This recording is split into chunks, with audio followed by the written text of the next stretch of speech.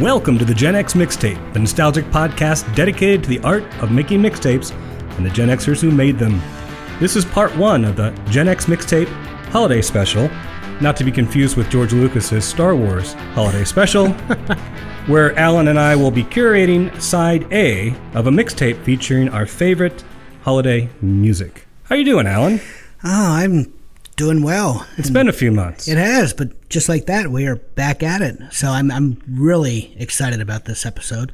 Actually, the next two. We're trying our new format, of course, where it will be side A will be episode 1, and then side B episode 2. So I'm going to try and tighten the episodes, but I'm very excited to do this today, and everything's going well. Of course, we are socially distanced here in the studio. We are taking the COVID. I barely see you way back there in the corner. Yeah, we're taking it very seriously. So we're hoping it doesn't make the conversation very awkward. I don't think it will. Well, I mean, we could see each other. We're just, True, yeah. We're more than, probably 12 feet, 10 feet, 12 feet away from each other? Maybe. Sounds about right. We're following the CDC recommended guidelines here at the Gen X Mixtape Studios. So let's just jump right into it. So we're going to try to make things a little bit tighter here. And we'll see, too, if the audience prefers this format. We have a tendency to sometimes go on and on about things that are important to us, but may not necessarily be on the main line of what we were there to speak about in the first place. So some people might like that diversion.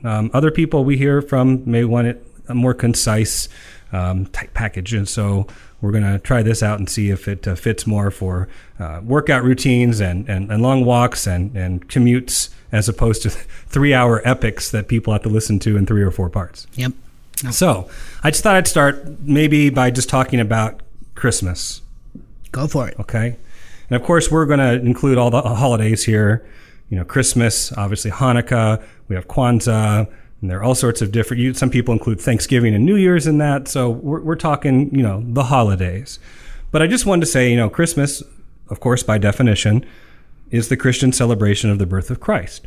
But over the centuries, it has grown to include pagan and secular traditions, such as a Christmas tree, Santa Claus. And it's become kind of more of a universal celebration of peace, love, and joy, shared by Christians and non-Christians alike, which I will then defer to you, Alan, as a Jewish man. How are you such a fan of holiday and Christmas music? Well, there's a fine line, because I love the secular music, the standards, the crooners. I mean, I grew up listening to a lot of that and loved it very much. And then, of course, as a Gen Xer, the songs from the 80s, every major artist released a Christmas tune. I will say, though, that when the music begins to get more religiously themed, that's when I kind of tune out. It's just not my holiday, of course. And, it's frustrating, too. Hanukkah is not Christmas. Hanukkah will never be Christmas, nor should it be. Hanukkah is actually a very minor holiday. It's not that important in the faith. It just gets a lot of attention because of when it falls and what other holidays fall at the same time. But, it's almost like I'm Kyle Brevlovsky, just a lonely Jew at Christmas. It's really disheartening for I think a lot of Jewish music fans, because your favorite artists release, Christmas songs year after year, and you feel a little isolated from some of the festivities. But Christmas music, there's just something about the cheer and the goodwill and just the fun part of it all. It's a season to celebrate. It's a season of family. It's a season of tradition. And I think that a lot of that comes through in the music, and what's not to love, Well, so I guess what I'm asking, it doesn't go against your faith. Oh, no. Because, I like to listen to music, not there are swaths of examples of them, but of other cultural, religious music that I can enjoy, that I don't necessarily share in that particular belief system, but I can appreciate the music and the message. It's like any literature, right? Oh, yeah. There's a lot to offer beyond what it may have meant to the original artist of that particular piece of work. So, agreed. I think I would think there's not that much of a conflict. It's not that, your rabbi would be disappointed if he found you listening to Bing Crosby in the closet or something. No. I sincerely doubt that would be the case. No. Well, and two, so much of the Christmas music today is Santa themed, which is not, it's not religiously themed at all. I mean, so much of it is Yuletide. Well, again, that's the pagan tradition. Exactly. And as is the Christmas tree. Yeah, it's become so integrated and so diverse just within the recording studio that I don't think anything is truly... it would be very hard to actually point to a lot of the songs that come out and say that is overtly Christian in theme. And plus, so many of it is just about winter. I think about White Christmas or It's a Marshmallow World, just various songs that are just telling us, baby, it's cold outside. It's not quite the same thing. So, yeah, no, it's not in any way, I think, an aversion to your Jewish audience. It's fun music, and it's reserved for that one time of the year. I think that is what makes it so special, because no one plays Christmas music outside of, no one should play Christmas music outside of December.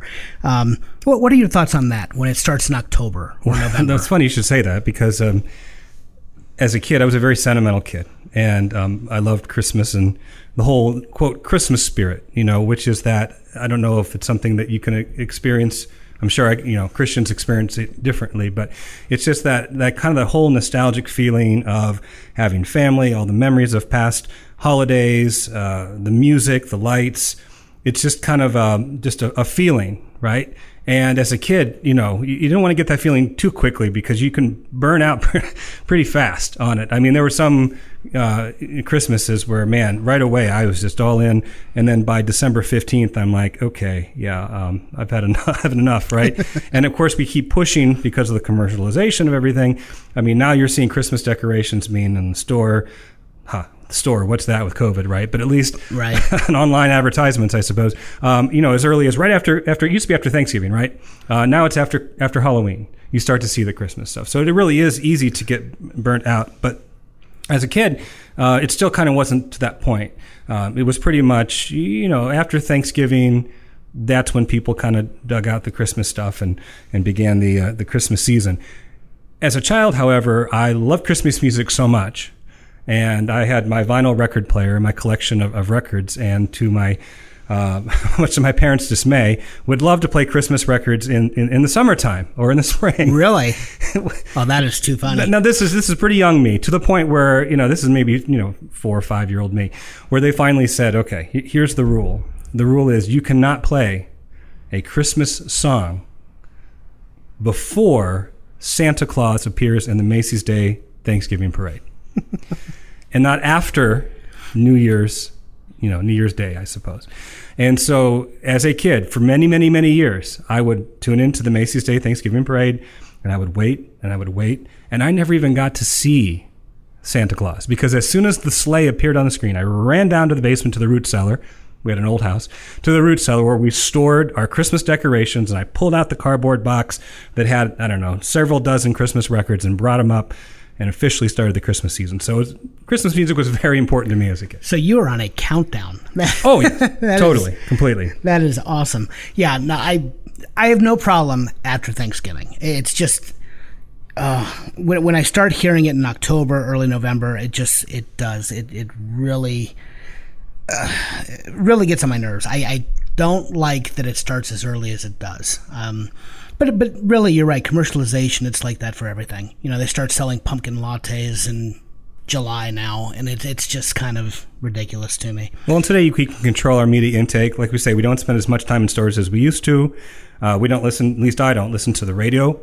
And those that do listen to the radio are more likely to have satellite radio, where you choose your own genre-fied station. And so we're less likely to be trapped into that. We can kind of control that experience. Very true. Now, I have to say, this is the most frustrating episode I've ever prepared for, and I'm not kidding you. Last night, about midnight, I had my choices narrowed down to about 100 songs. Okay, I've always realized how much I love holiday music. I never realized, these were my 100 essential songs. Now, in our new format, since we're going to keep it a little bit tighter, and we're going to have 2 different episodes, but we decided to add a track, right? So now we're going to have 12 offerings for each of us. So instead of 20 on our mixtape, we're going to have 24. Still, choosing 12 was extremely difficult. I don't think I had quite as much difficulty as you. I definitely had a list of 50 to 60. I did not have 100. I probably could have come up with 100. There's so much out there that is just wonderful and so excited to hear every year. I'm so excited. But yeah, 100 is a lot. Well, what I realized here is we had okay, there's so much out there that we could have had so many like sub episodes. For instance, traditional Christmas songs, secular holiday songs, contemporary originals, classic standards, holiday TV special soundtracks, holiday novelty songs, winter songs, irreverent holiday songs, holiday movie soundtracks, jazz classics, pop classics, rock classics, classical classics, the list goes on. This could have all been episodes. So you pulled from all of that? I pulled from all of that. In fact, okay, so did I. I probably have, here's what I decided. This is my criteria. I decided I'm going to choose my 12 favorite Christmas songs from, I didn't really check to see, but the idea was to kind of pick one from each of those subgenres. Okay. Yeah, I was not that, what's the word I'm looking for? Psycho? Well, that works. I was going to say I was not that analytical. I was not actually keeping tabs on my genres and my decades and the like. But certainly it's a very eclectic list. So, and I do have the requisite Hanukkah song for each side of our mixtape. I just felt that was almost obligatory coming from the Jewish half of our podcast. So I did not choose that. There are a couple Hanukkah songs. Oh, there are actually more than you would think. Yeah. And there's one is by your aunts, I will add. Have you ever heard the Indigo Girls Hanukkah song? Oh, yeah. Oh, yeah. Yeah, I didn't include it, but next year the two make the cut. And as much as I love the Indigo Girls and I really enjoy that album, I didn't even have room to pick anything from that album. So you know how many choices I had to choose from. No, that's a good one. And there's another album I'm going to talk about, my favorite holiday album of all time. You'll be really shocked to hear who it's by. Has an incredibly beautiful Hanukkah song. Actually, two, I believe, on the album. One of which I would have included, but I figured I would let you choose the Hanukkah music. Sounds good. All right. Well, we said we're going to tighten these episodes, and I think we probably just talked for about 20 minutes. Well, we had to introduce the new format. We do. So and part two, we won't need an introduction. That is true. Side A is going to be probably longer than our approximate 60 minutes. But bear with us because side B will be nice and tight, and you ready to jump into this? Even if we hit an hour and a half, it's better than 3.5, right? Well, that's so true. So true. Who goes first? Oh my gosh, I don't know because that was so long ago that we did the Halloween episode. I have no idea. Well, are we really going to spend a minute of valuable time figuring it out? I'll go. Okay. I'll go. Okay. All right. Well, for my first selection, I actually picked my favorite Christmas song. This is my all-time favorite. As did I. That's funny. I did the same thing. Okay. Well, mine comes from 1963, and it is from the compilation album A Christmas Gift for You from Phil Spector. Hands down, I mean, I would have been thrilled just to include the entire track list of that album and say, I'm done. I mean, it is really, as far as I'm concerned, the greatest Christmas album ever. It is in my top 10 for sure. Yeah. And that says a lot since I have so many Christmas albums. Well, and Rolling Stone agrees with me and you. They placed it at number 142 in their top 500 albums of all time. Wow. Yeah. Not their top Christmas albums, their top albums. It actually placed 142 out of 500 for Rolling Stone. The song that I chose, there are so many that I wanted to, but I chose the one original recording from that album. It's by Darlene Love, and it's titled "Christmas Baby, Please Come Home." This song. We have a match. Do we? I didn't think we'd have any matches. Okay, already have a match. Here, let me just pause to say it's not a. It's all right. I'm going to go back 2 steps here. With holiday music, as a holiday music connoisseur, okay, it's not just about the song, right? Right. It's just as much about the performance of that song because so many of these songs have been redone by so many different artists, okay?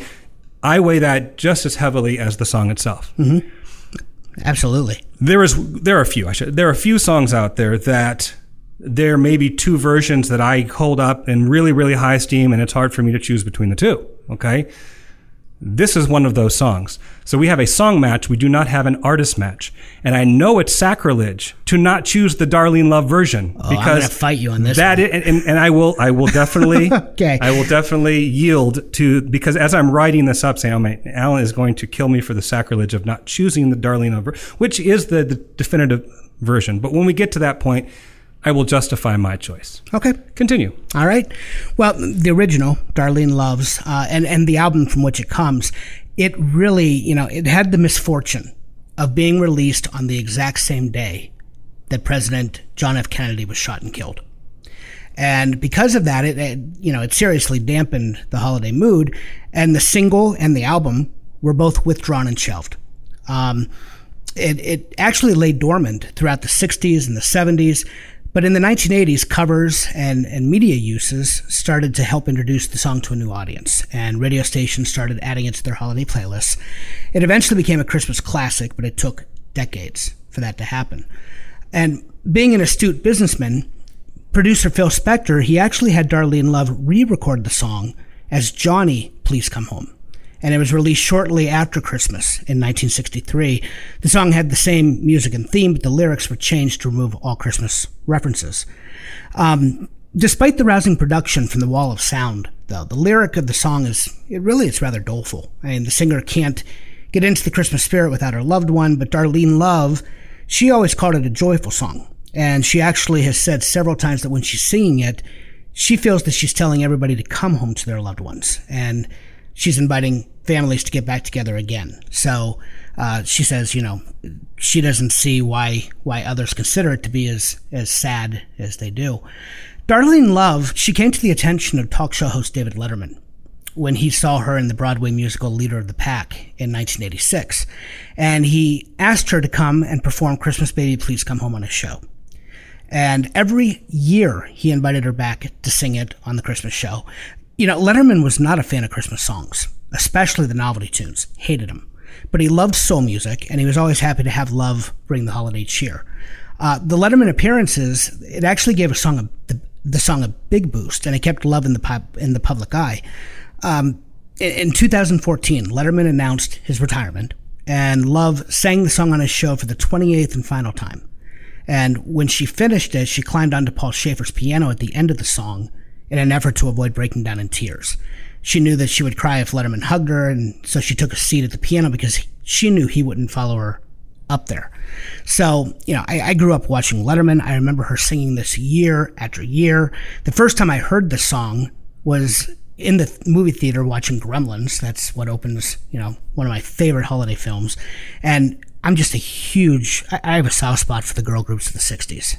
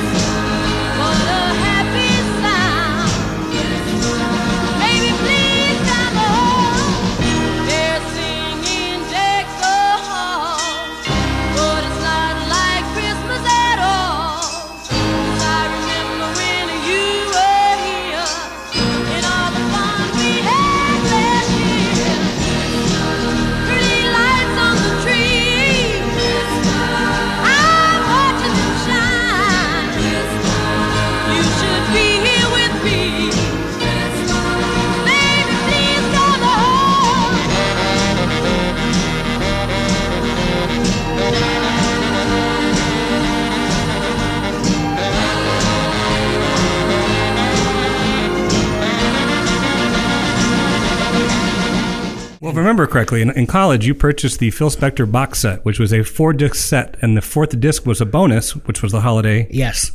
Yeah. And Phil Spector album. To this day, I would probably say it is the favorite box set, my favorite box set that I ever purchased.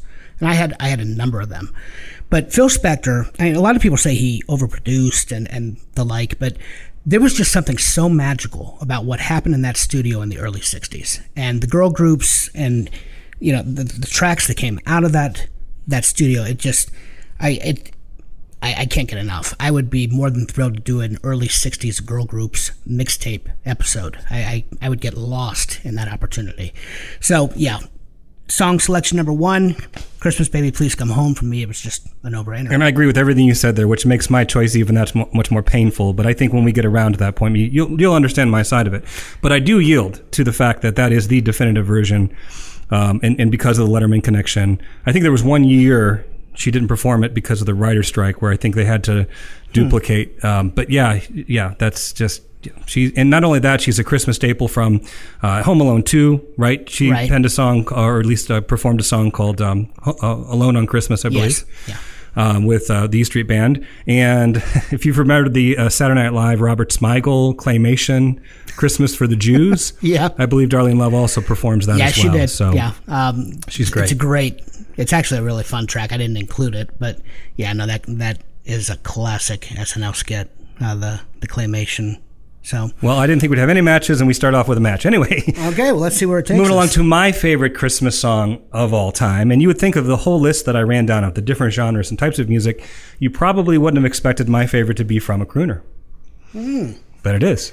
Okay. It was also recorded in the 1960s. It was written on a sweltering July day in 1945. That's when it was written. Lyricist Robert Wells he was so hot. Of course, air conditioning wasn't prevalent back then. And so he took out his writer's notebook and he started just writing different phrases that reminded him of Christmas and the winter season. And I don't know if this exercise work made him feel any cooler or not, but he put it on the piano, and his writing partner, Mel Torme, happened to be walking by and noticed these phrases in the notebook, and I think within an hour composed the music for a Christmas song. Yep. Several recordings, of course, have been released over the years, but the definitive version is from Mr. Nat King Cole. It was first released in 1946, but the 1961 stereo version with the complete full string section is the go-to. You know, and I knew that was your favorite. I feel like you've told me that over the years. I'm sure I have. If you've known me for any amount of time, you know that. Yeah, I very intentionally, very deliberately kept that off because I don't know, I just really thought that you were going to have it. So... And it is. I mean, it is just, it's a classic for good reason. It's, have you ever heard, I will say, I love Nat King Cole, definitely the definitive version, but Ray Charles has a great version of it too. There are lots of really, really good versions of this. Absolutely. This is the one, and again, it goes back to my own childhood. There's a tradition, or was a tradition in my family. When my uncle was born on Christmas Eve. And so we would have, we'd have a late night dinner out somewhere, usually in a very nice restaurant, to celebrate not only Christmas but his birthday as well. And as a kid, I remember it, we'd get dressed up. It was usually pretty cold out, but driving to the restaurant, seeing the lights, and of course that anticipation for the Christmas morning to come. And one year, this song, I don't know if it might have been on the radio. It might have actually been played by the piano player at the restaurant where we were eating. But somehow this song came across my radar, and it just fit all of that nostalgia. And that's why it's become my favorite song. In fact, I no longer necessarily wait to see Santa on the Mixtape Parade. But when I decide to actually start my Christmas holiday music listening, which I've already, of course, now to prepare for the show, I've had to start. This is the first song that I play. Huh. And talk about mixtapes. I used to make mixtapes for people for Christmas. I should say now with Spotify, I haven't done it in a long time, but I did it once. It was a cheap Christmas gift. Yeah, it was a cheap Christmas gift. Exactly. I actually would do it for coworkers. People would add, just because I'm psycho about Christmas music. They knew that I had all sorts of different interesting selections. So people would ask me. My wife had me make a few throughout the years for people at her work and so forth. I always started it with a Christmas song by Nat King Cole. That's tradition. Every single Christmas mixtape started with this song, and then the rest, of course, was different. So it's a very mellow choice to open a mixtape. Well, you're going to find for me Christmas music. There are a lot of fun, festive choices that I enjoy, but I'm usually always going to choose the vibey songs, because to me, It's about sitting in front of the fire. It's all the cliches, right? In front of the Christmas tree with the lights, with my coffee or hot chocolate, listening to these really nostalgic, vibey songs.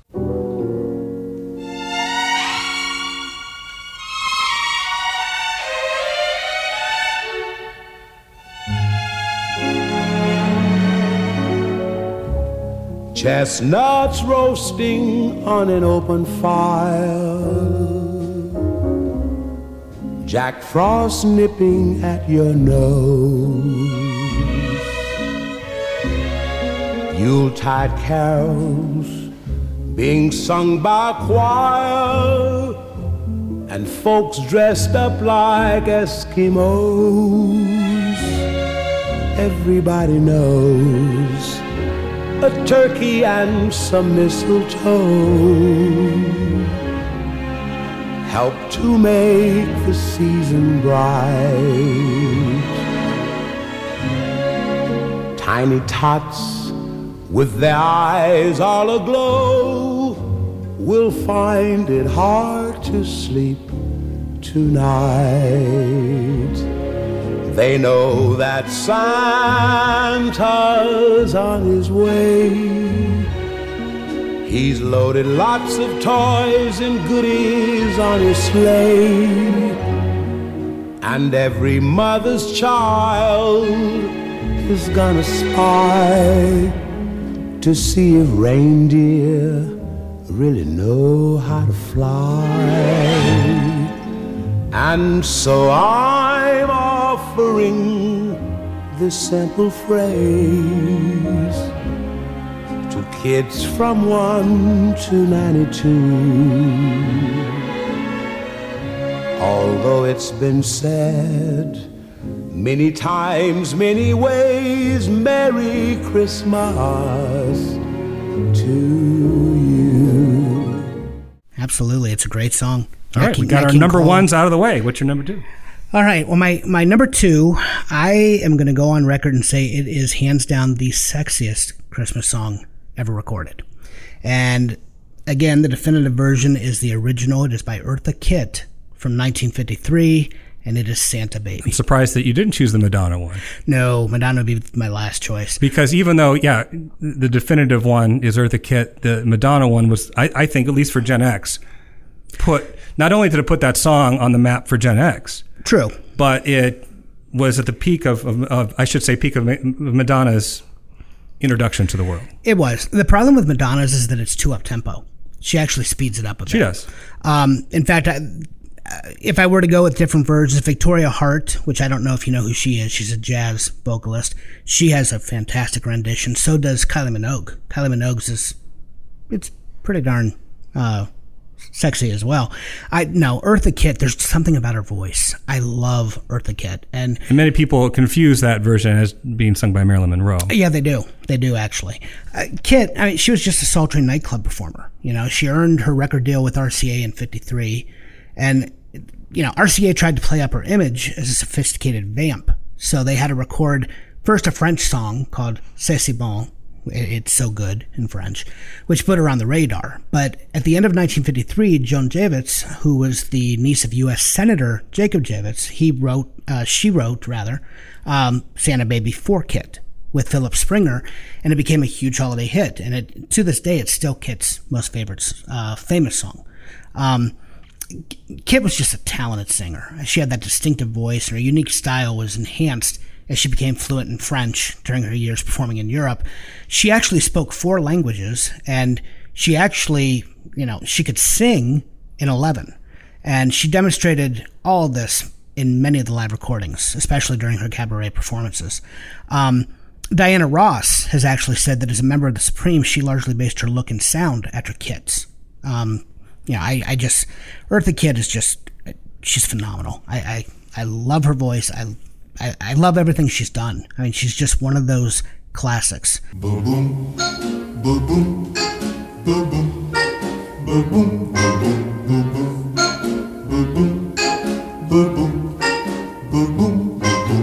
boom. Santa baby, just slip a sable under the tree for me. been an awful good girl, Santa baby, so hurry down the chimney tonight.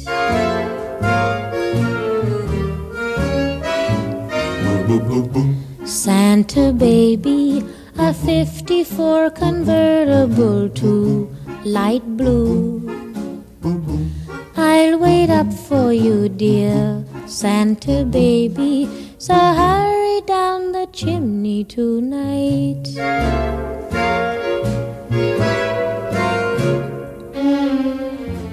Think of all the fun I've missed. Think of all the fellas that I haven't kissed. Next year I could be just as good if you check off my Christmas list. Santa baby, I want a yacht, and really that's not a lot. Been an angel all year, Santa baby, so hurry down the chimney tonight.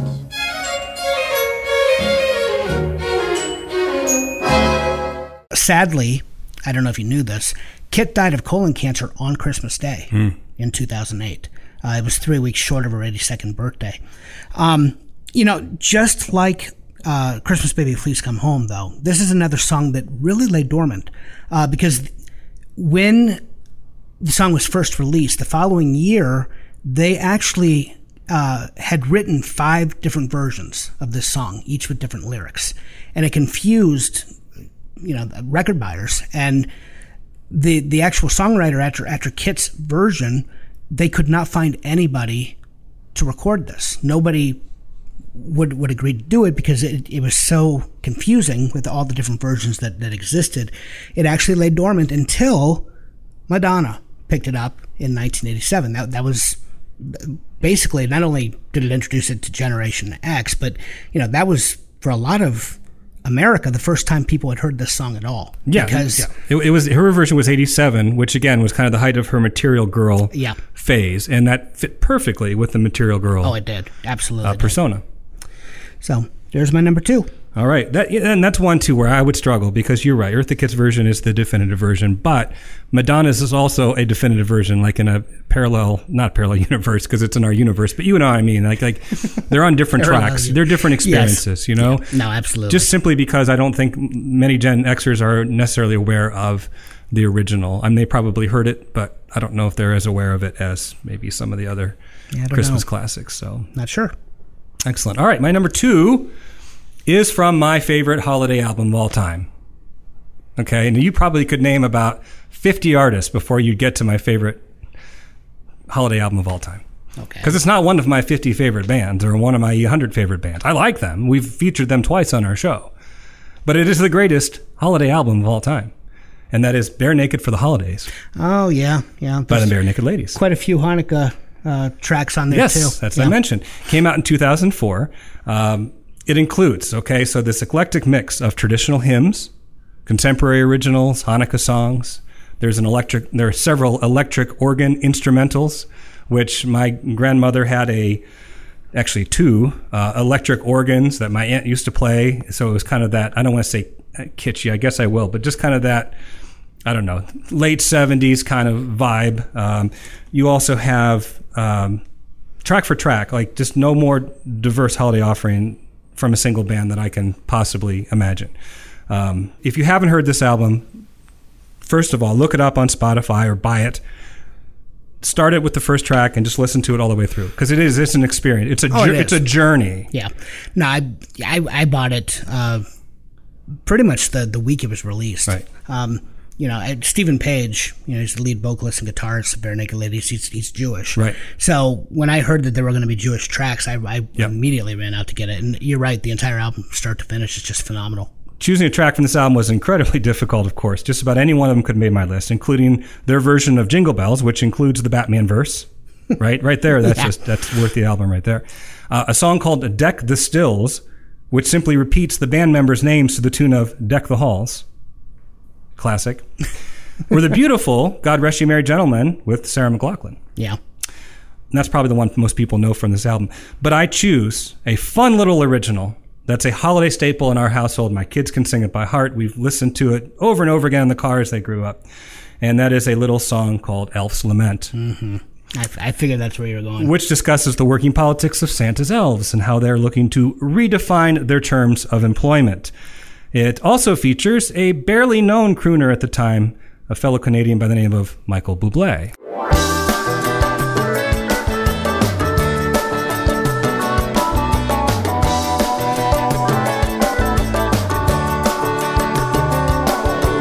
I'm a man of reason, and they say 'tis the season to be jolly, but it's folly when you volley for position. Never in existence has there been such a resistance to ideas meant to free us. If you could see us, then you'd listen. Toiling through the ages, making toys on garnished wages. There's no union, we're only through when we outdo the competition. I made toys, but I've got aspirations. Make some noise, use your imagination. Girls and boys, before you wish for what you wish for, there's a list for who's been naughty or nice, but consider the price to an elf. Not only is it a fun, I'm a music first guy. Not only is it fun lyrically, but musically, it's just a great upbeat song. I would never have guessed that was your favorite Christmas album. Yep. I'd never. And I have a lot of favorite Christmas albums. I could rattle off 10 or 20 right now, but that is my number one.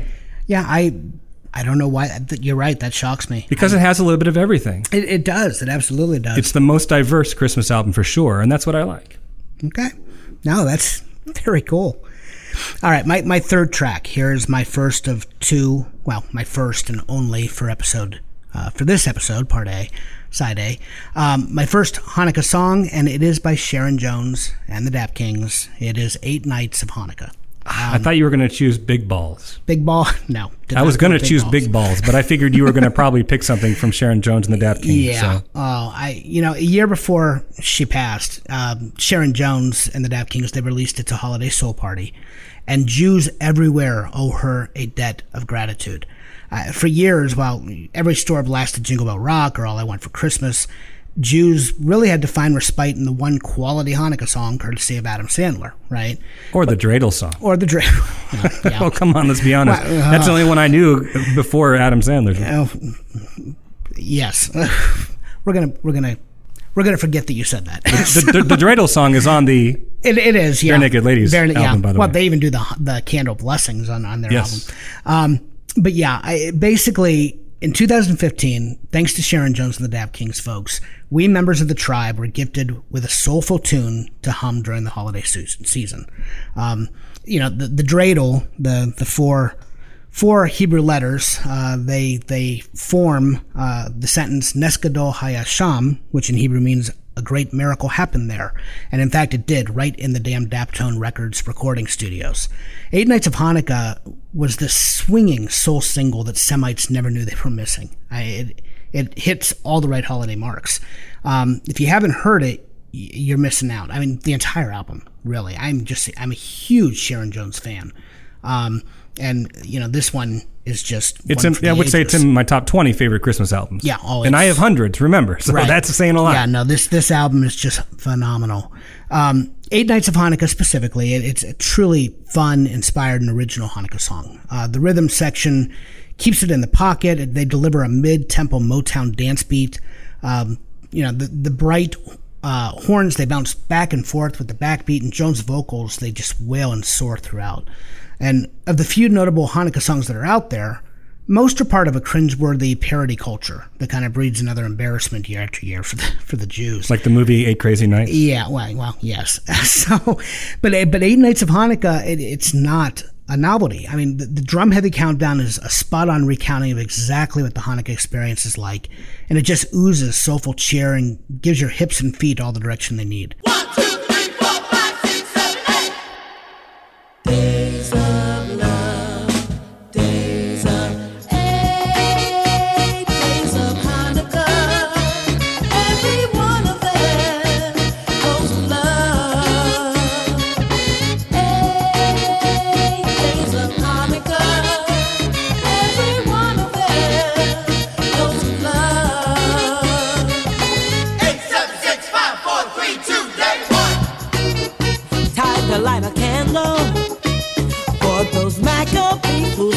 it, burn it, burn.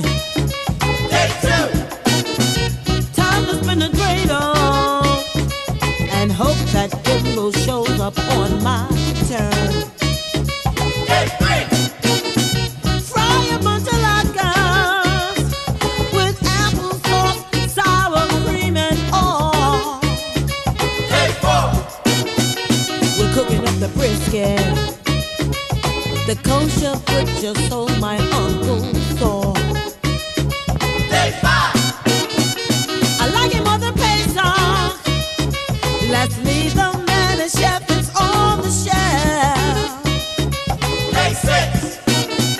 Give for the children $5 check from great grandma Sal. And as an extra bonus, I don't know if you've ever seen it, check out the band's Schoolhouse Rock style animated music video that they dropped for the song. It's old school animation, and it really it just heightens the song's playfulness. I mean, it really does. When I watch it, I'm just immediately I think Schoolhouse Rock every time. That's what the video reminds me of from start to finish. It is the perfect accompaniment to a game of dreidel. So we'll leave it at that. So break out your Manischewitz, folks. It's time to celebrate with Sharon Jones. And Great choice. That is my number 3. Great choice. Well, my next artist is Jewish. Well, he was Jewish. He converted to Christianity in the late 70s. But then he converted back. Did he convert back? Yep. Mr. Zimmerman is a Jew again. Yes, I'm talking about Bob Dylan. Yep. Now, Bob Dylan in 2009 put out a Christmas album. And this Christmas album called Christmas in the Heart. I've heard this album, and to me, it's just cringeworthy, Dave. What song Well, did it you depends pick? on what side you fall on this argument. Because, okay. yes, a lot of critics had issues with it. My guitar teacher, at the time I was taking a few guitar lessons, and my guitar teacher, actually, I was learning the Bob Dylan song, and Bob Dylan actually played in Canton that same year. It was all the same week that he dropped this album at the same time. And I remember my guitar teacher saying, it's kind of like he just walked into the studio, sat down, laid down 10 tracks and said, good enough, and walked out. That's exactly what it is. And it's so saccharine, too. I mean, you have his grisly nasal vocals, which should never be paired with Christmas. And then you have these background vocals that are just so saccharine and sweet. And Well, and we established the fact that, after this album was released, he put out a few albums of standards that he actually can. And the standards are, in fact, I used one in a previous episode. Correct. So yes. It's not that a lot of people felt at this time he had just completely lost any semblance of voice that he had. Yeah. Which is not the case. This is Bob Dylan. Bob Dylan makes artistic choices, okay? He does. Now, I will say, I agree with some of that. Some of those assessments on some of the tracks, but I don't think the album is a complete waste. This is not a album for the casual listener, okay? No. If you are a Bob No, Dylan it's fan not. and you haven't heard this, I'm assuming you have, but if not, you should listen to it and make your own assessment. But the critics either the critics completely panned it, or they said he's clearly being ironic. They said this is his way of just making some statement about Christmas, to which Dylan said, disappointed, not at all. It was not being ironic. He goes, even at this point in time, the critics still don't know what to make of me. Yeah, that's very So true. he is making a choice. And you can take it or leave it with Dylan. He's earned that, right? Okay. But True. there are a couple bright spots. On this album. And the biggest bright spot is a song that was based on a German drinking song. It's not an original. It's been around since I think Mitch Miller was the first one to record it in 1960. But it's a little song called Must Be Santa. Mm-hmm. There's even a video for this song where there's kind of this out-of-control party. It's a very good video, actually. I've never seen the video. And this is, Dylan's voice is perfect in this. It's classic Dylan style.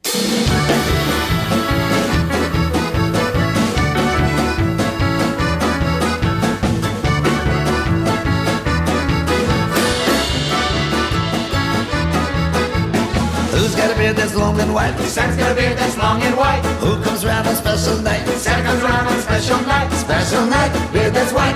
Must be Santa. must be Santa, must be Santa, Santa Claus. Who wears boots and suit of red? Santa wears boots and suit of red. Who wears a on cap on his head. Santa with a long cap on his head. Cap on head, suit that's red. Special night, beard that's white. Must be Santa, must be Santa, must be Santa, Santa Claus. Who's got a big red cherry nose? Santa's got a big red cherry nose. Who laughs this way, ho, ho, ho? Santa laughs this way, ho, ho, ho. Ho, ho, ho, cherry nose, cap on head, suit that's red. Special night, beard that's white. Must be Santa, must be Santa, must be Santa, Santa Claus.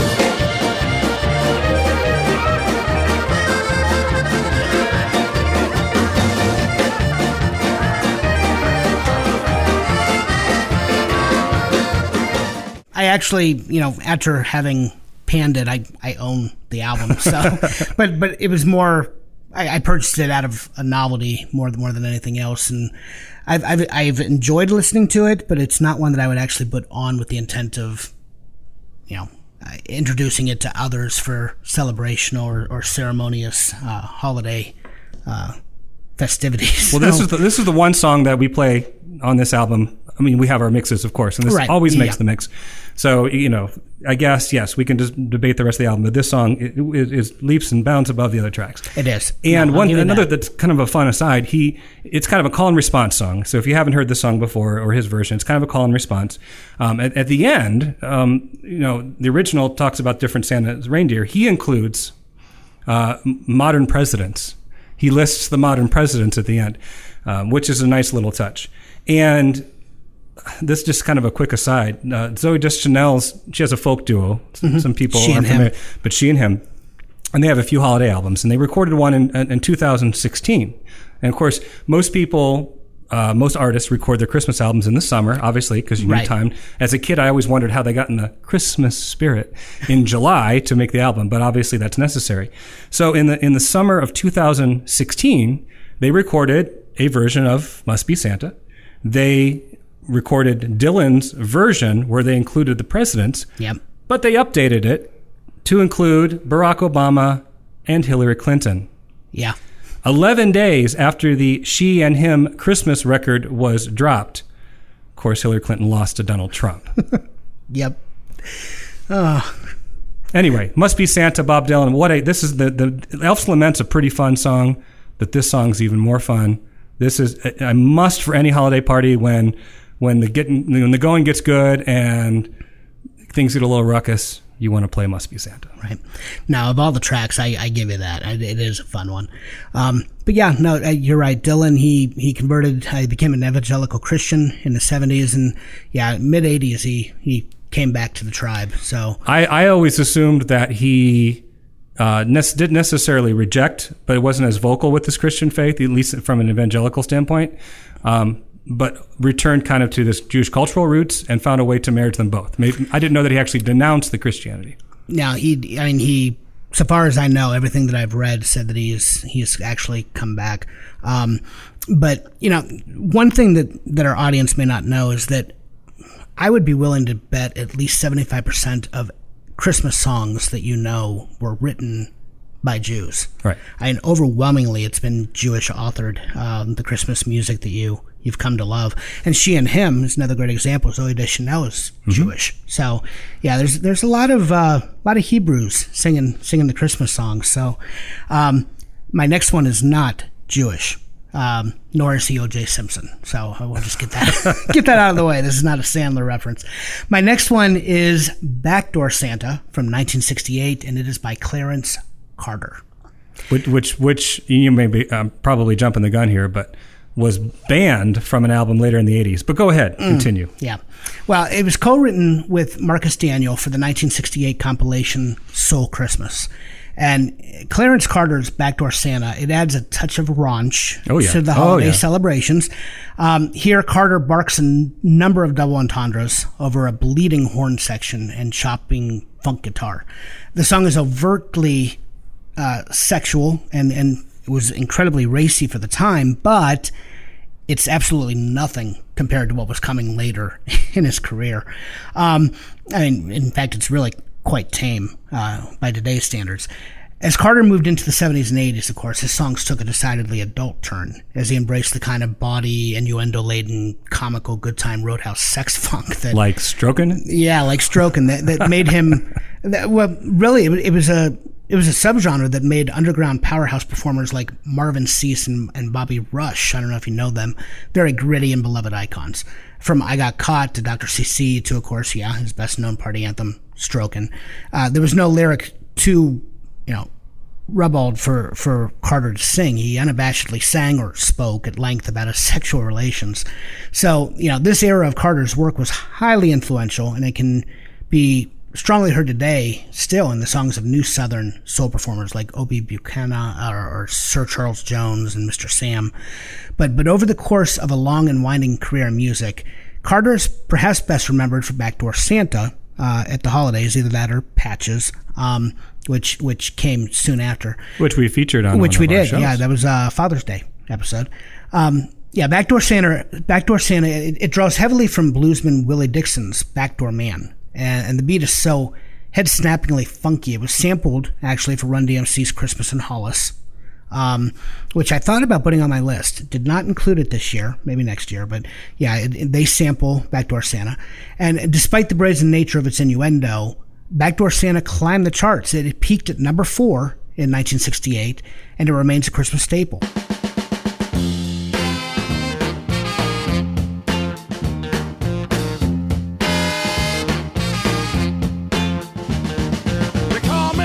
Santa, I make my runs about the break of day. They call me Backdoor Santa, I make my runs about the break of day. Oh, oh, oh, I make all the little girls happy while the boys are out to play. Look at here.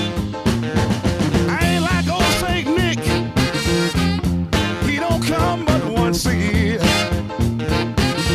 Oh, oh, oh, oh. I ain't like old Saint Nick. He don't come but once a year.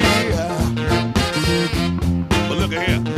I come running with my presents every time you call me dear. Look at here. It's been performed and covered by Bon Jovi, Jet, the Black Crowes. I mean, Bon Jovi's the version that was included on A Very Special Christmas, which I'm going to talk about later. Yeah. And it was replaced after the initial pressing for a different song. I guess I don't know. I assumed it was because people felt it wasn't appropriate for a Christmas album. And that's why a charity Christmas album. A charity Christmas, yeah. So that's why they replaced it with a different Bon Jovi Christmas offering in the second pressing. Could be. I don't. I just thought I had the original pressing, and then when I saw the initial, I just assumed that's why they took it off. See, the version I have has Backdoor. I wasn't even aware that they had taken it off. Interesting. Okay. Yeah. What song did they replace it with? I knew you were going to ask me that, and I tried to remember now because I don't have that version of it. I can look it up, but yeah, no, it would make sense. I mean, it's just a fun song. I mean, it's not. As I said, it's very tame by today's standards. But on a charity Christmas album, I can I can see why they would. I was not aware that they did though. So, all right, sir, your pick. All right, for my next one. Again, these are all over the place. My list is all over the place. We are going to tip our hat a little bit to Northeast Ohio and the New Wave movement. Mm-hmm. A little band that started in Akron, Ohio. Okay. Called the Waitresses. Yep. Came out in 1981. This is a song that has kind of had a resurgence of late for whatever reason. We have a match. Oh, do we do? Wow. A match. Yep, Christmas rapping was Christmas on my rapping. list. Do you know why this has had a resurgence? What, did it appear in a movie or something? I have no idea. That's what happens with a lot of these songs. Yeah. Because, again, there are so many holiday songs. And, I sound like such a snob here, but there are so many of them that I know that I think no one else has ever heard of. And then they'll throw it in some holiday movie, and then it becomes huge, which is great because everybody should share in the fact that it's a great song. But this one I'm not familiar. I just know all of a sudden I started to hear it in stores. Yeah, it really has. It's had a resurgence. My wife listens to the holiday station on Sirius. We're in the car, so it comes on there quite a bit. But It's actually kind of an anti-Christmas song. In many ways. It was written by Chris Butler, who's the guitar songwriter, who was not a fan of the holiday season at all. And he was in New York City at the time, and just watching the whole rush as people were trying to fill their Christmas lists, and the hectic nature of the Christmas season as it got closer to December 25th. And so he penned this song because the record company, they were putting together kind of a compilation. Record companies did this a lot, where they try to feature a lot of the different artists on their label by doing some sort of compilation. Right. And this one was a Christmas compilation. And they asked the waitresses to offer a song. And so he wrote this song to, quote, rap for Patty Donahue, the lead vocalist, to rap. And so think about it. Rap in 1981 is very much in its infancy. Oh, yeah. There was a song, though, by Curtis Blow called Christmas Rappin' with an R. Yep. And so this is where Chris Butler thought, okay, well, let's just take Christmas rapping with the W and kind of have a double meaning. It kind of works. But it's not rap as kids would know it today. No. But it definitely is almost spoken word. Yep. And really, it's just kind of this unexpected hit. It hit. The waitresses, I believe, were on tour at the time, and they weren't getting big numbers out to see them. But after this became kind of a hit in 1981, people started to come out and see them again.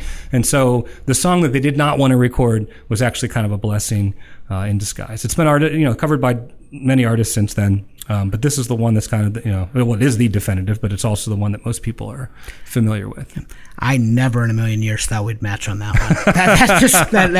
That is hysterical. I am. Well, I'm a New Wave fan. Oh, well, as am I. Yeah. It's such a fun song.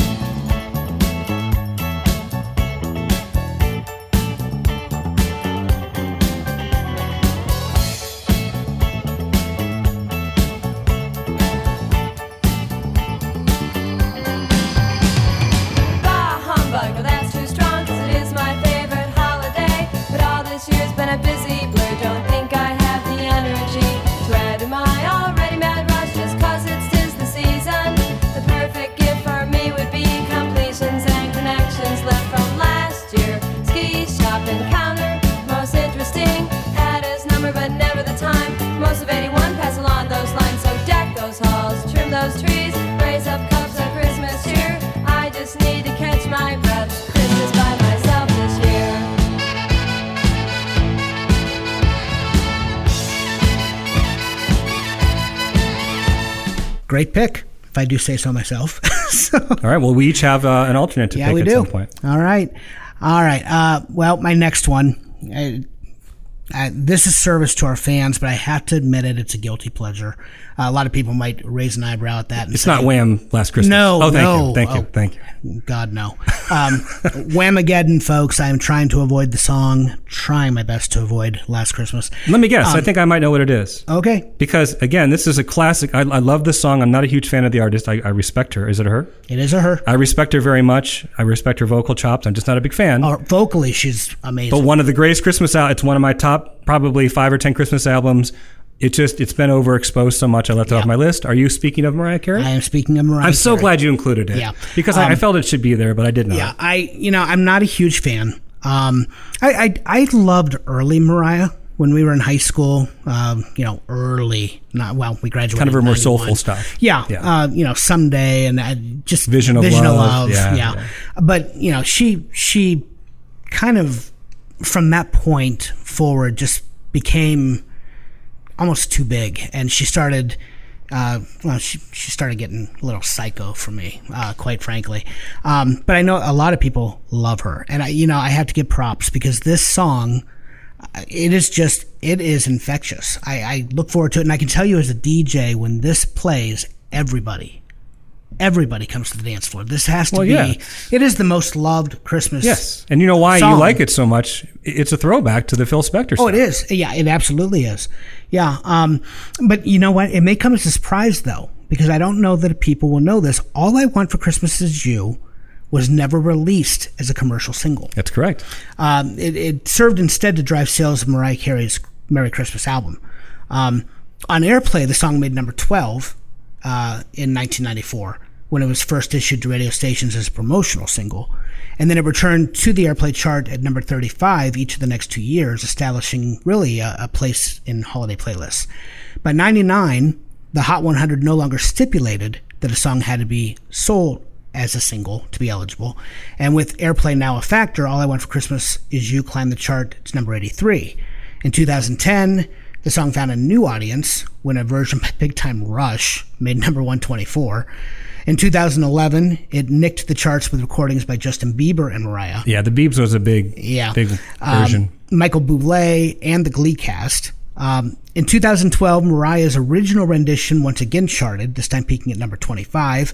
And then every year after the song returned to the Hot 100, it cracked the top 10 for the first time in 2017 when it hit number 9. And then the Christmas of 2018, it climbed to number 3. And then finally, 25 years after the song was first heard, it hit number 1 in 2019. I don't want a lot for Christmas. There is just one thing I need. I don't care about the presents underneath the Christmas tree. I just want you for my own, more than you could ever know. Make my wish come true. All I want for Christmas is you.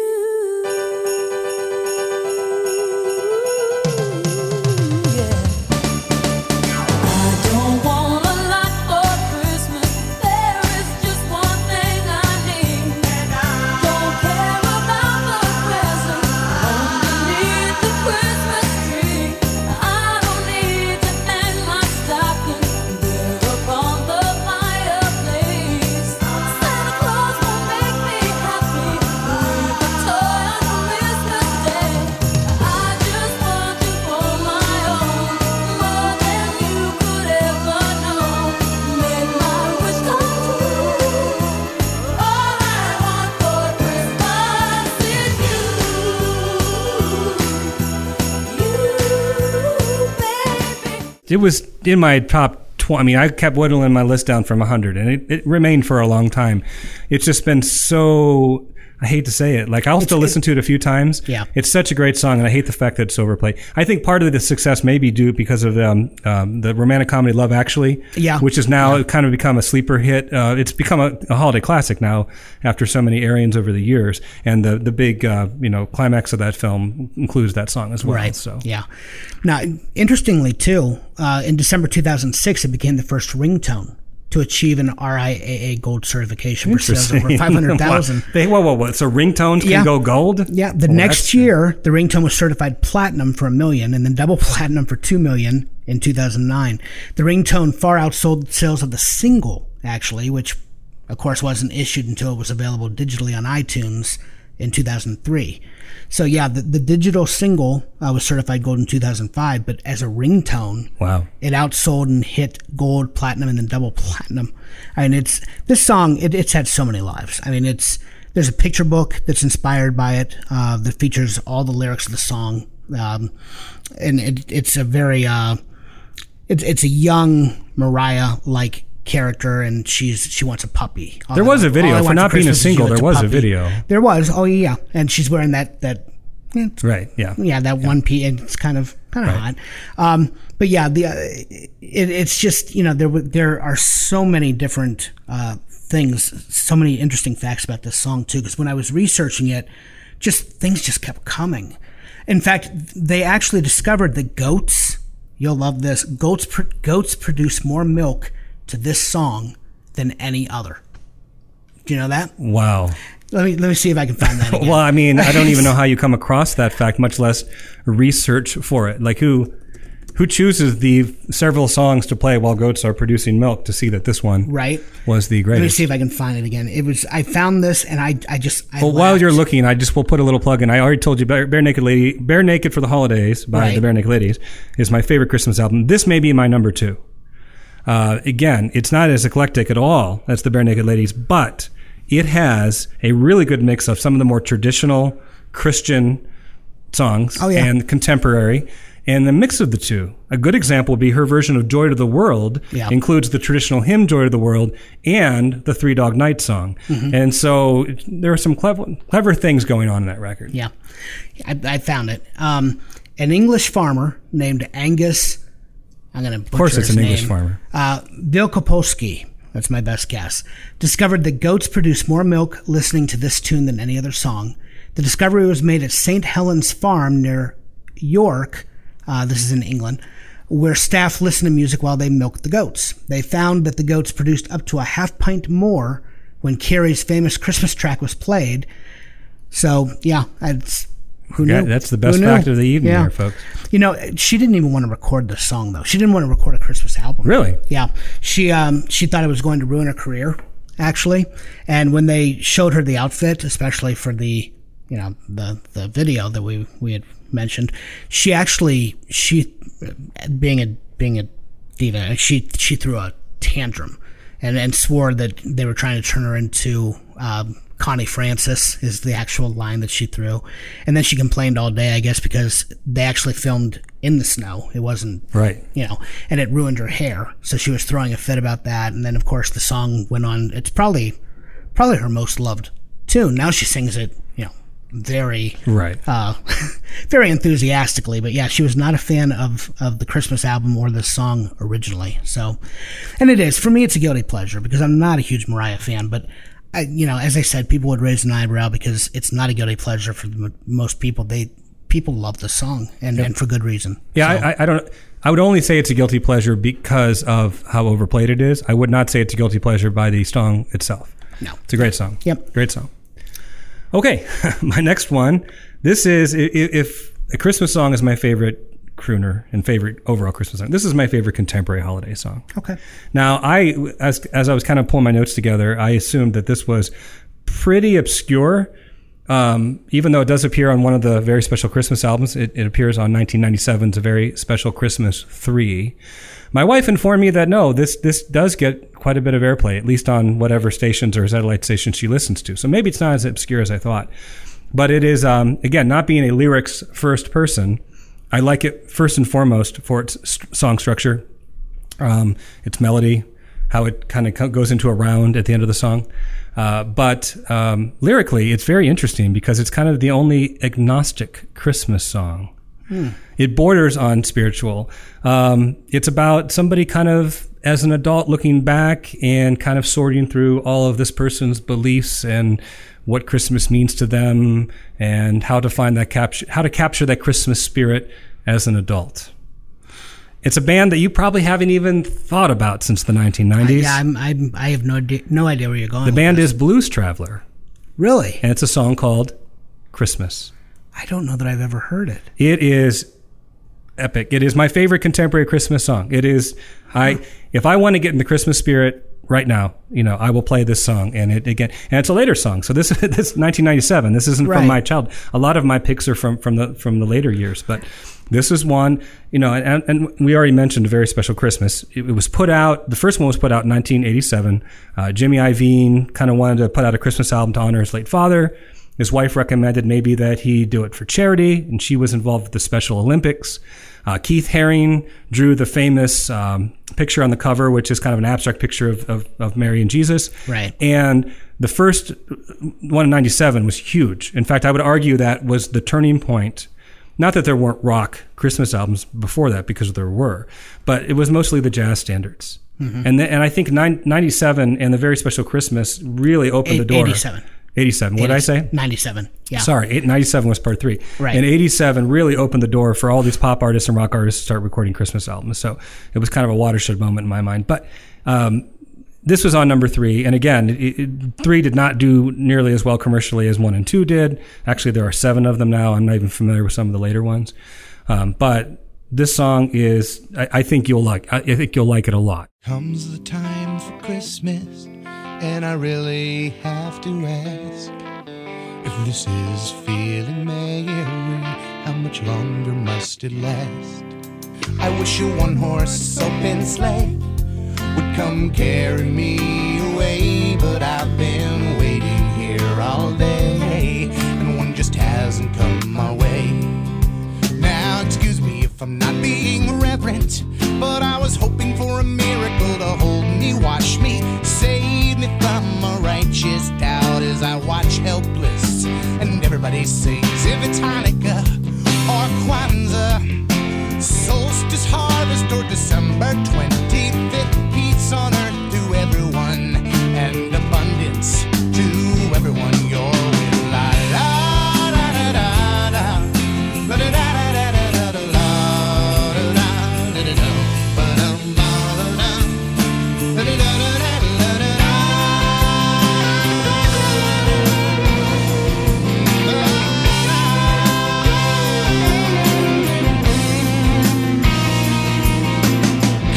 time for Christmas, and as you raise your Yuletide flask, there's like this feeling that you carry as if from every Christmas past. I don't know a lot about Blues Traveler. I mean, everything I've heard by them, I've really enjoyed. They're solid. Yeah, it's fantastic, but they're not a band that I followed. I did own the album that featured Runaround. I don't even remember the name of the album at this point. I haven't Hook was on that album as well. Yeah. I think that was their second album. Yeah, I believe so. But yeah, if they have a Christmas tune, I don't know that I've ever heard it. Well, I'm most forward to having you listen to this song. Okay. Yeah, in fact, I didn't even know there was a volume 3 of a very special Christmas. I mean, I have 1 and 2. 1 and 2 are the classics. Right. 3 is solid. Okay.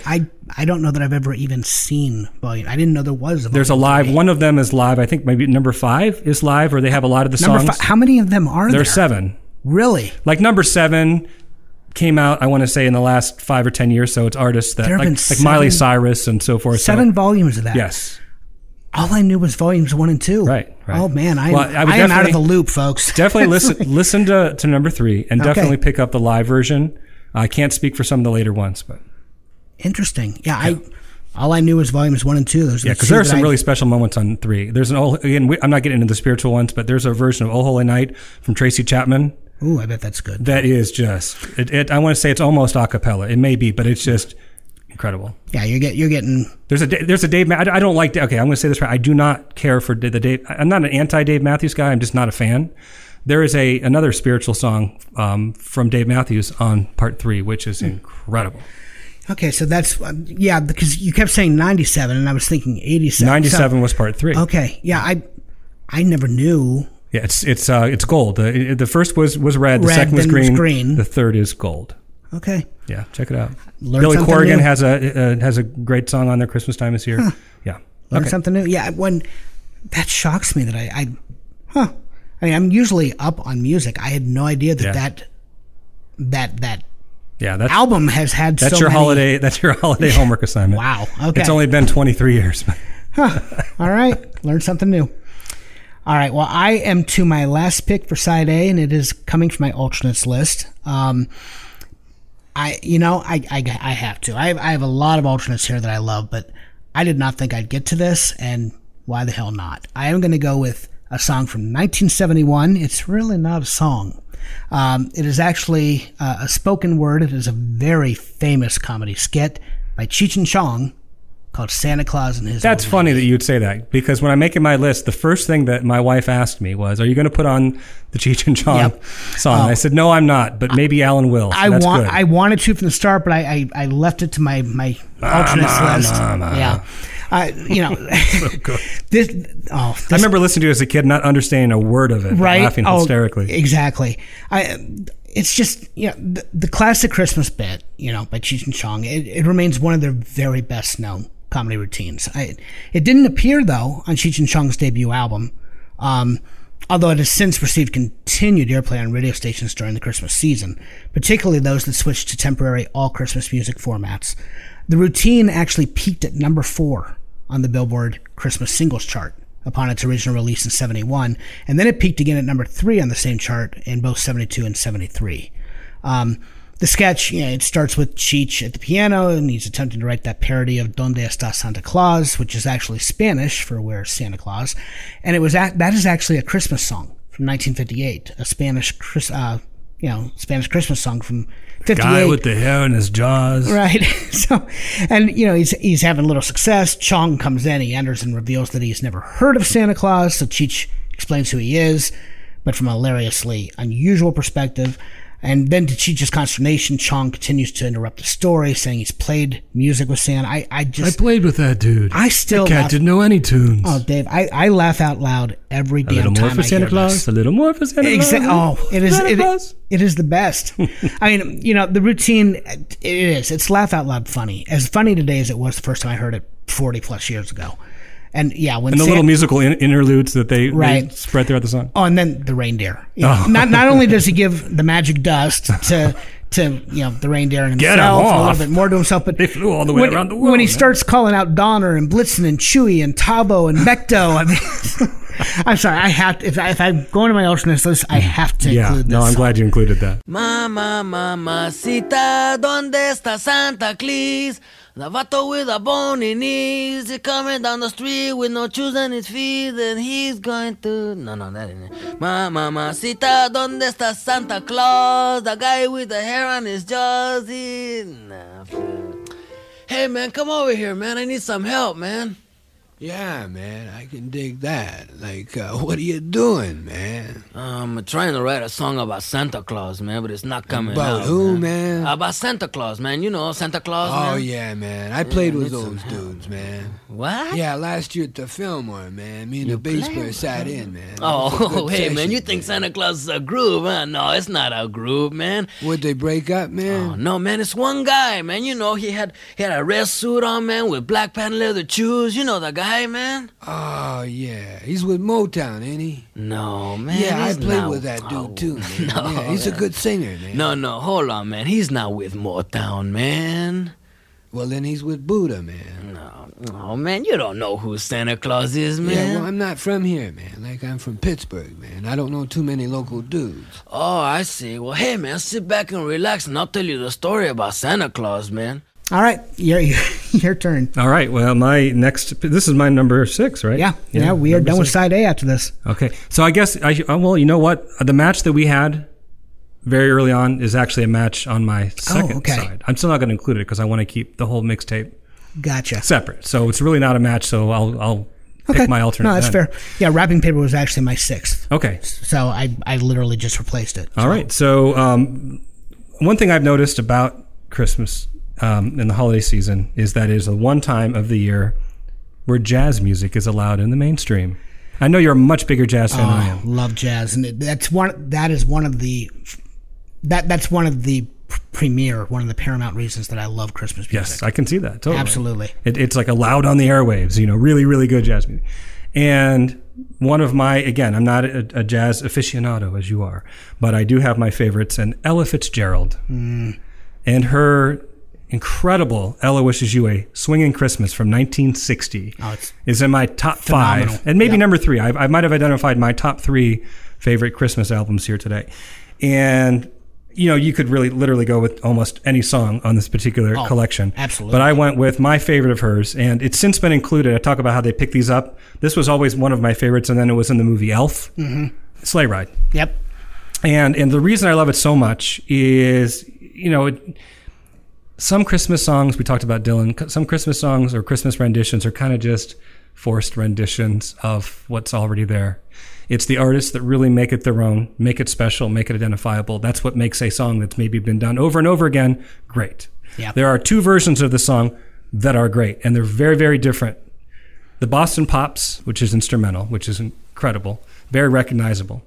And then Ella Fitzgerald's version. See, I got it at a 3rd, though. What's that? The Ronettes. From A Very Special Christmas for You. Yes.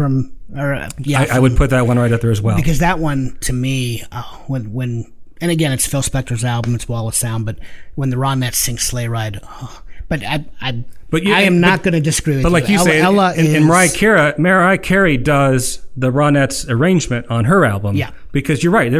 That's the great thing. All three of those arrangements are very different. One's rock and roll with a little sleigh ride interlude. Yep. One is classical, and of course one is jazz. And so that's what a perfect example of the same song. Yep. And how the artist and the arranger makes all the difference.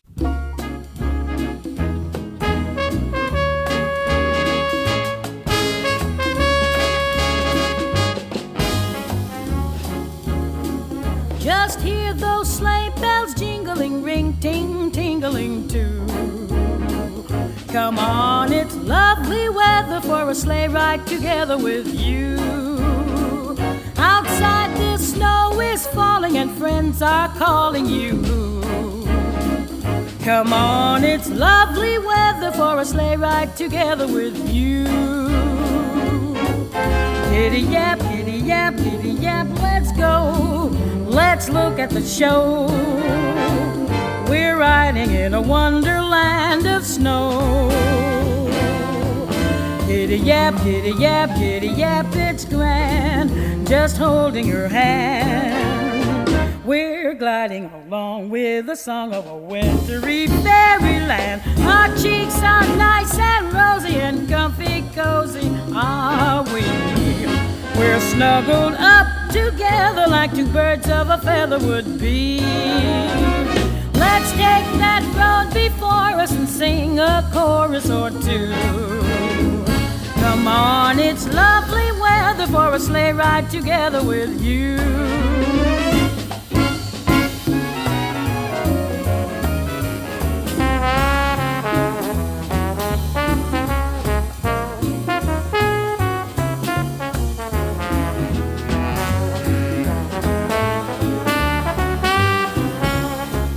Frank DeVoe was the arranger and the conductor paired with Ella for this album, and again, if you just take time and listen to the orchestration alone and the personality in between the vocals, it just makes this song. Yeah. But the whole thing, top to bottom, again, if you're looking for a lot of people on social media say that they like our particular program because it introduces them to new music, and so if that's the case for you, if you've not heard those several Christmas albums I mentioned, then put that at the top. They're all on Spotify. That's all. Oh, all right. Well, we have to sequence side A. We'll be back after this. Yep. All right. And we are back, and we have sequenced side A of our genXmixtape holiday special. Yes. Not to be confused with the George Lucas Star Wars holiday special. I actually own a bootleg copy of that. I do as well. But have you watched the Lego version of the George Lucas holiday special? God, no. There's a Lego version. Do you have Disney Plus? Yeah. Then you need to watch the Lego version of the Star Wars holiday special. Oh, I am all in. Okay. And it includes a lot of the new characters as well from Really? from the sequels, but it pokes fun appropriately at the... Does it follow Chewbacca and his family? And to tell you the truth, I haven't watched the entire thing. Okay. I read about it, and I started it and didn't get a chance to finish, but Chewbacca's in it. I think the Life Day song. I think all of that stuff is included. I'm gonna have to. And here's the thing: the George Lucas Star Wars Christmas special is so awful that it's good. I'll just throw that out there. I mean, it's even with B. Arthur singing in the cantina. I mean, it is so notoriously bad, but that's what makes it so deliciously good. But it did introduce the world to Boba Fett. Yes, so, it did. You know, the animated sequence of Boba Fett. I actually have an album too. Have you ever heard the Christmas in the Stars album? I had that. With John That was Bon one of the Jovi. vinyl Christmas albums. Yes. What do you get a Wookiee for Christmas? Christmas in the Stars. I almost included a track from that. I came real close. It wasn't on Spotify, which is one of the reasons why I didn't. Oh, I didn't even look for it. I just talked myself out of it. So, okay, well, I'm glad that I didn't then. But I do own a copy, and there's nothing like John Bon Jovi rocking out with 3PO. Right. And R2, of course. Yeah, wow. I did not know that there was a new Christmas special from the Star Wars universe. I I have my intended viewing for tonight. I was going to say, I'm surprised Lucas approved it, but he has no say anymore. Well, yeah, he doesn't. Yeah, he famously tried to destroy all copies of that with a sledgehammer. But if you, I keep waiting for Disney to release the original cut of. Boy, that would really burn Star Wars. I actually own it on DVD. Oh, you mean the original cut of Star Wars, not the holiday special? No. Well, I don't see them ever releasing that. Although I do own a bootleg copy. So, okay, let's go through the sequence here. We are going to begin our mixtape, side A, with All I Want for Christmas Is You by Mariah Carey. And that will lead into Elf's Lament by the Bare Naked Ladies. Actually, from Bare Naked Ladies. Bare Naked Ladies. Yeah, Bare Naked. You weren't even on the ball. You didn't correct me, or did I just correct myself before you had the opportunity? I just thought I'd let it go. Okay. I've been too harsh on you. I appreciate that. Followed by, and I am a horrible Hebrew. I just want to throw that out there. That was pretty good alliteration. I am a horrible Hebrew. It is 8 days of Hanukkah, and I've been calling it 8 nights of Hanukkah the entire episode. In my defense, Hanukkah, everything that happens takes place at night. So, but I swear I should have known better. It is 8 days of Hanukkah. Dave said it's a, simple mistake. But the one Hanukkah track on here, and Jewish Alan has to. You let all the Jews down, Alan. I did, yeah. Okay. Well, I do know the difference between a brisket and a brisket, so there is that. There's a big difference, and and for all it's worth, I might have said the Bare Naked Ladies in the first half of the show. You might have. So. I wasn't. I don't know. Didn't listen that closely. It's the same way with, even though technically the band is called Eagles. Nobody just says Eagles. Everybody says the Eagles or the Eagles. Well, I'm going to call them the Indigo Girls. Yeah, there you go. For time infinitum, because I expect they'll make plenty of episodes in the future. But yeah, those were the two, Bare Naked Ladies and Indigo Girls. I think we threw a "the" in there the entire first season. All right, I digress. 8 Days of Hanukkah by Sharon Jones and the Dap Kings, followed by Backdoor Santa by Clarence Carter, Santa Claus and His Old Lady by Cheech and Chong, followed by Christmas by Blues Traveler, Sleigh Ride by Ella Fitzgerald, Into the Christmas Song by Nat King Cole, Santa Baby by Eartha Kitt, Christmas Wrapping by The Waitresses, Must Be Santa by Bob Dylan, and we end side A with Christmas Baby, Please Come Home by Darlene Love. Excellent. Yeah, that is a solid first half. So it barely scratches the surface of all the great holiday music out there, but it's a start. It is. Well, we got another dozen coming next week. Yep, we have part B. Yeah. Side B. Looking forward to the continuation. So come back next week for another 12 songs of Christmas. You can sing one song per day, 12 days of Christmas. Can you explain the 12 days? I've never understood the 12 days of Christmas. What do you want to know? What are the 12 days? As what a are Jew, they? I have no literally, idea. or what do they mean? Well, I get the symbolism of each gift, but are there 12 days? I've never understood where this magic number 12 days of Christmas comes from. I was going to say, is like the Advent calendar, but I think what I was going to say. Is it part but I think of that's Advent? more than 12 days. I think the Advent calendar is the entire month of December. So I have no clue other than the fact that 12 is one of those numbers like 7 and 3 that appears throughout literature and the Bible. And it's the number of climax and disciples and weren't there 12 tribes of Israel? 12, as well? Yeah. I don't know. I just always wondered why there were 12 days. Well, we have 12 songs, and we will bring them to you next week when we deliver side B of our holiday special. Good. Until then, just a quick shout out. We do have sponsors to thank. We want to talk up both Jake Callahan Painting and Affordable Live Tuesday Night Trivia. Please visit both on Facebook. And now, go ahead.